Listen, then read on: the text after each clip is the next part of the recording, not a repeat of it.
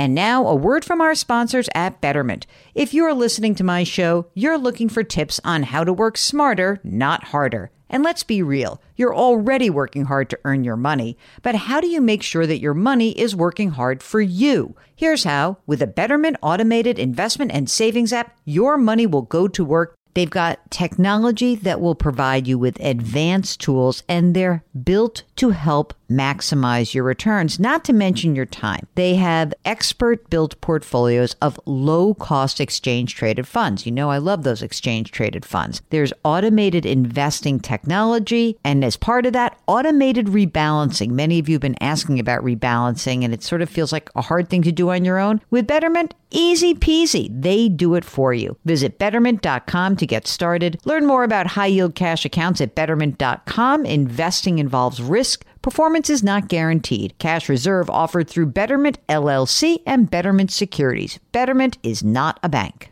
With Fidelity Wealth Management, a dedicated advisor can work with you on a comprehensive plan to help you reach your wealth's full potential. Plus, you'll have access to specialists in estate planning strategies. So you're not just growing and protecting your wealth, you're sharing it. More at fidelity.com/wealth. Investment minimums apply. Fidelity Brokerage Services, LLC, member NYSE, SIPC. Welcome to the Jill on Money Show. It's Thursday, February 8th, and we are here trying to help you make better financial decisions, maybe help you prioritize some things, maybe just talk through, coach, mentor, a little pat on the back, a little kick in the tush, whatever you need. We're here for you. If you've got a financial question or something going on big in your life, just go to JillOnMoney.com, click the Contact Us button. Let us know if you would be willing to come on the air live. And remember, you can do that via audio, this program, our radio show, our other podcast, or you can check out our brand new, it is still brand new, YouTube show. It's called Jill on Money, powered by The Compound. I love this show. I'm really psyched about it. So I'm hopeful that more and more of you will start tuning in. It's a very interesting way to kind of communicate with you guys. Hey, are you looking for more Jill and Mark? You may want to subscribe to our service called Jill on Money Live. For $35, you will have access to quarterly live webinars for 12 months and great special bonus content. And we are putting more and more stuff behind that paywall. The paywall is very low. It's a low wall, $35 for a whole year. So check it out. All right, let's start this program. This is an email from Paula, who writes, "Hi, Jill and Mark. I really enjoy hearing your podcast every day." Thank you, Paula. Thanks to all of you who listen every day. I'm 45 years old. My husband is 48. We have a 9-year-old child. We both work full-time at major tech companies. They make around $500,000 a year together. But here we go. I would like to stop working.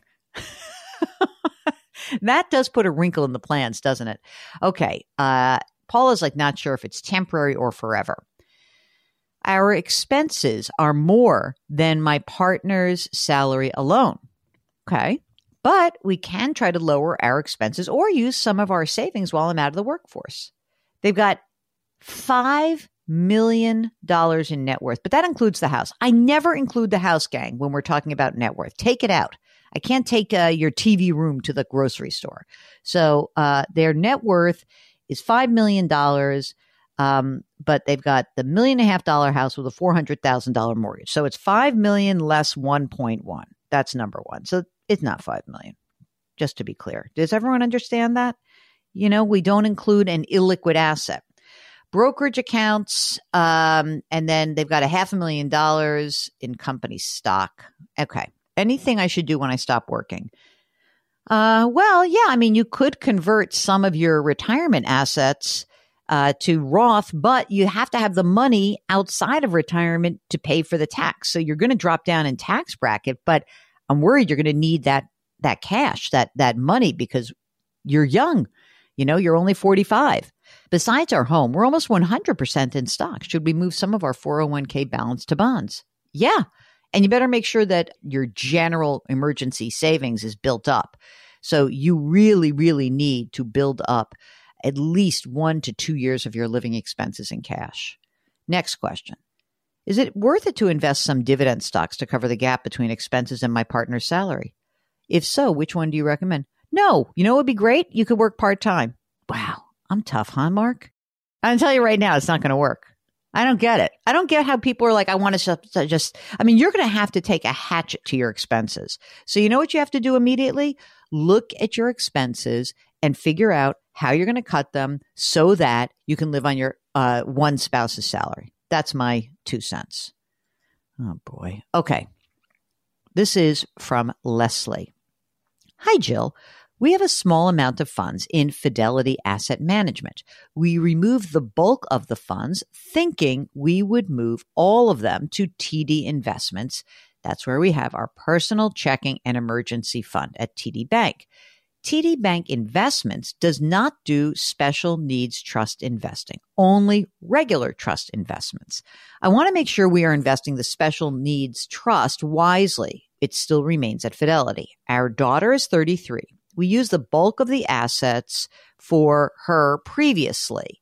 $60,000 is left. Too aggressive and it will be lost. Too safe and it won't earn any money. Right now, we have $55,000 in an emergency savings account.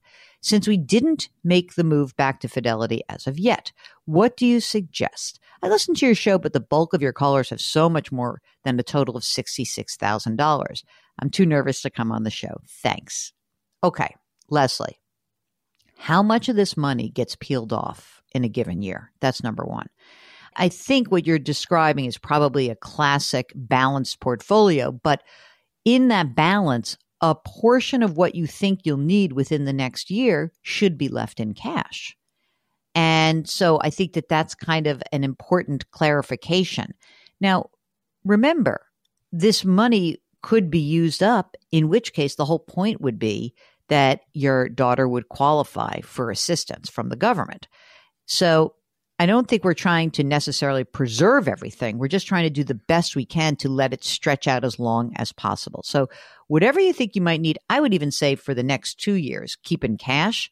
The rest of it, so let's say you needed, I don't know, 10 grand and you keep it in cash. You can maybe buy a CD for 5 and keep 5 in a money market. And the rest of it should just be split as a balanced portfolio. I think that that will do just about what you need. But if you've got more questions, let us know. Okay. Nancy says, my husband just passed away. I am the beneficiary of his Pacific Life variable annuity. You know what? I used to sell Pacific Life variable annuities. That was when the tax law was totally different. But I'm telling you that I remember these so well. That big whale came out of the water. Okay. The payout is $108,000. I can roll that money into my IRA, which is currently worth around $700,000. Or I can buy another lifetime annuity from Alliance with a monthly payout of $720 a month. Okay. I received $27,000 in Social Security, a little more than $13,000 from my lifetime Pacific Life variable annuity. I don't know which I should do, buy another annuity or roll the money into an IRA.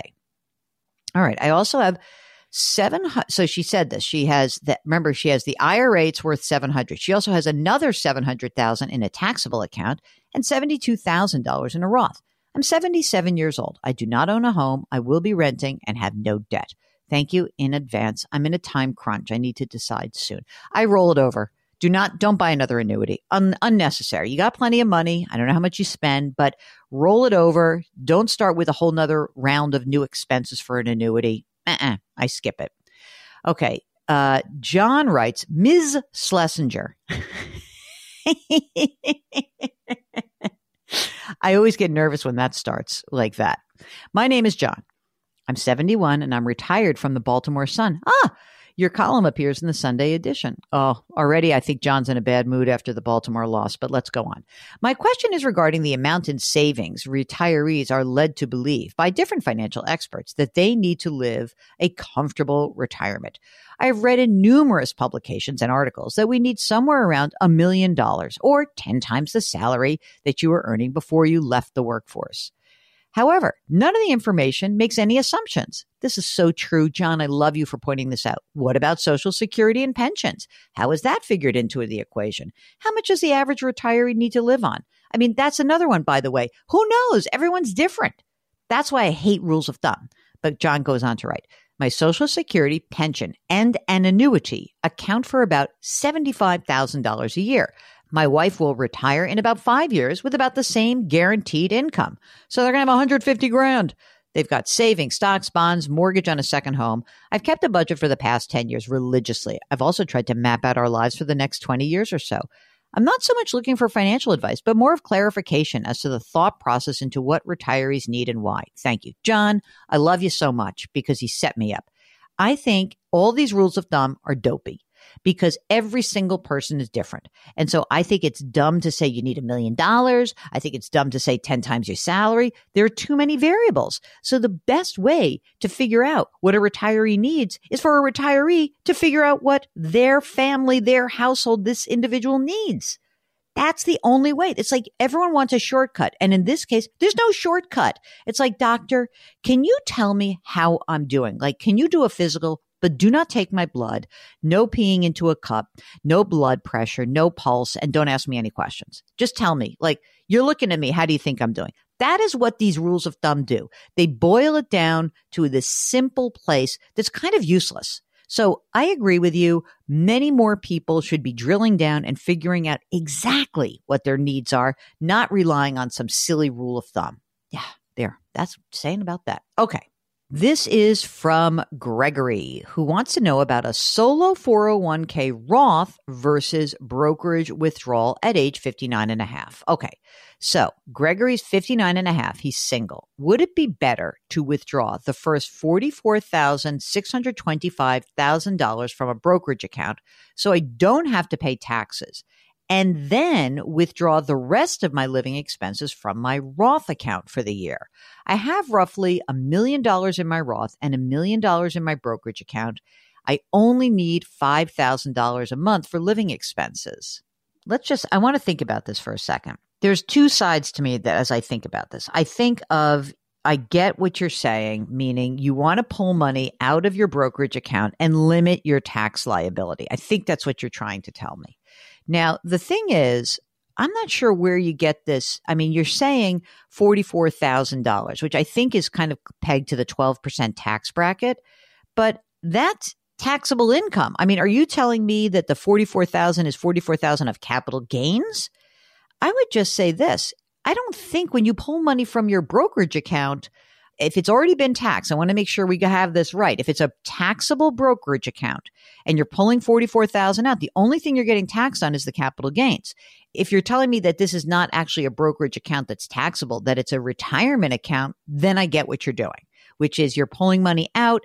All of the money you pull out is taxable. That's why you're trying to keep it in the 12% tax bracket. Even so, I am clear that I would much prefer you take money out of an account that has not been taxed yet. Pull the money out, forego your 12% tax bracket, pull it out, pay up to the 22% because we don't know where tax rates are going. Okay. That's my 2 cents.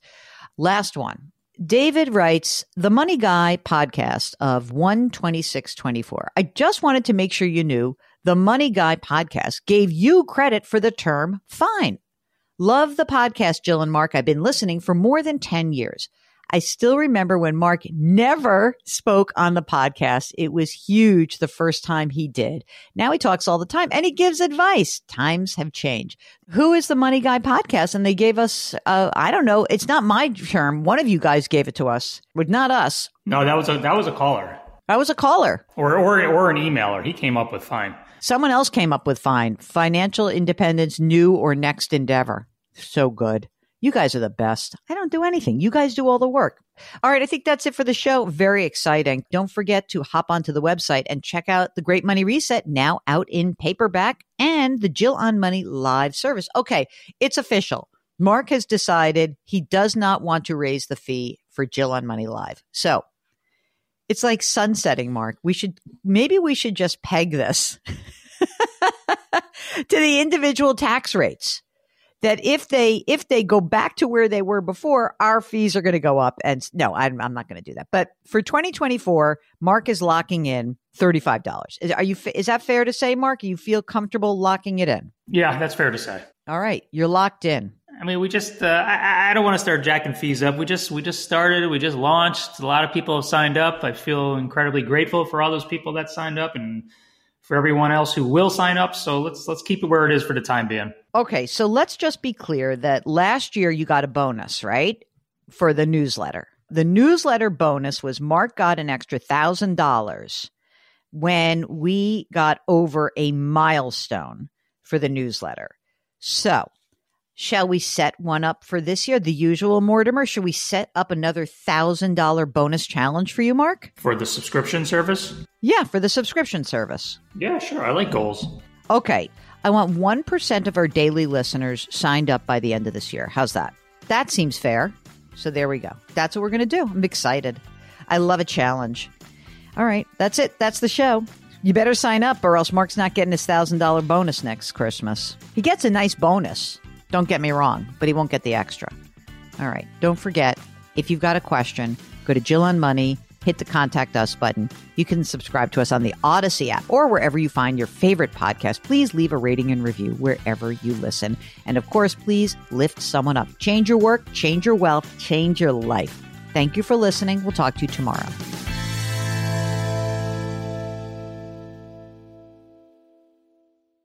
If you've ever been in the market for a new home, you know home shopping can be a lot. There's so much you don't know and so much you need to know. What are the neighborhoods like? What are the schools like? Who is the agent who knows the listing or neighborhood best? And why can't all this information just be in one place? Well, now it is on Homes.com. They've got everything you need to know about the listing itself, but even better, they've got comprehensive neighborhood guides and detailed reports about local schools. And their agent directory helps you see the agent's current listings and sales history. Homes.com collaboration tools make it easier than ever to share all this information with your family. It's a whole cul-de-sac of home shopping information, all at your fingertips. Homes.com. We've done your homework.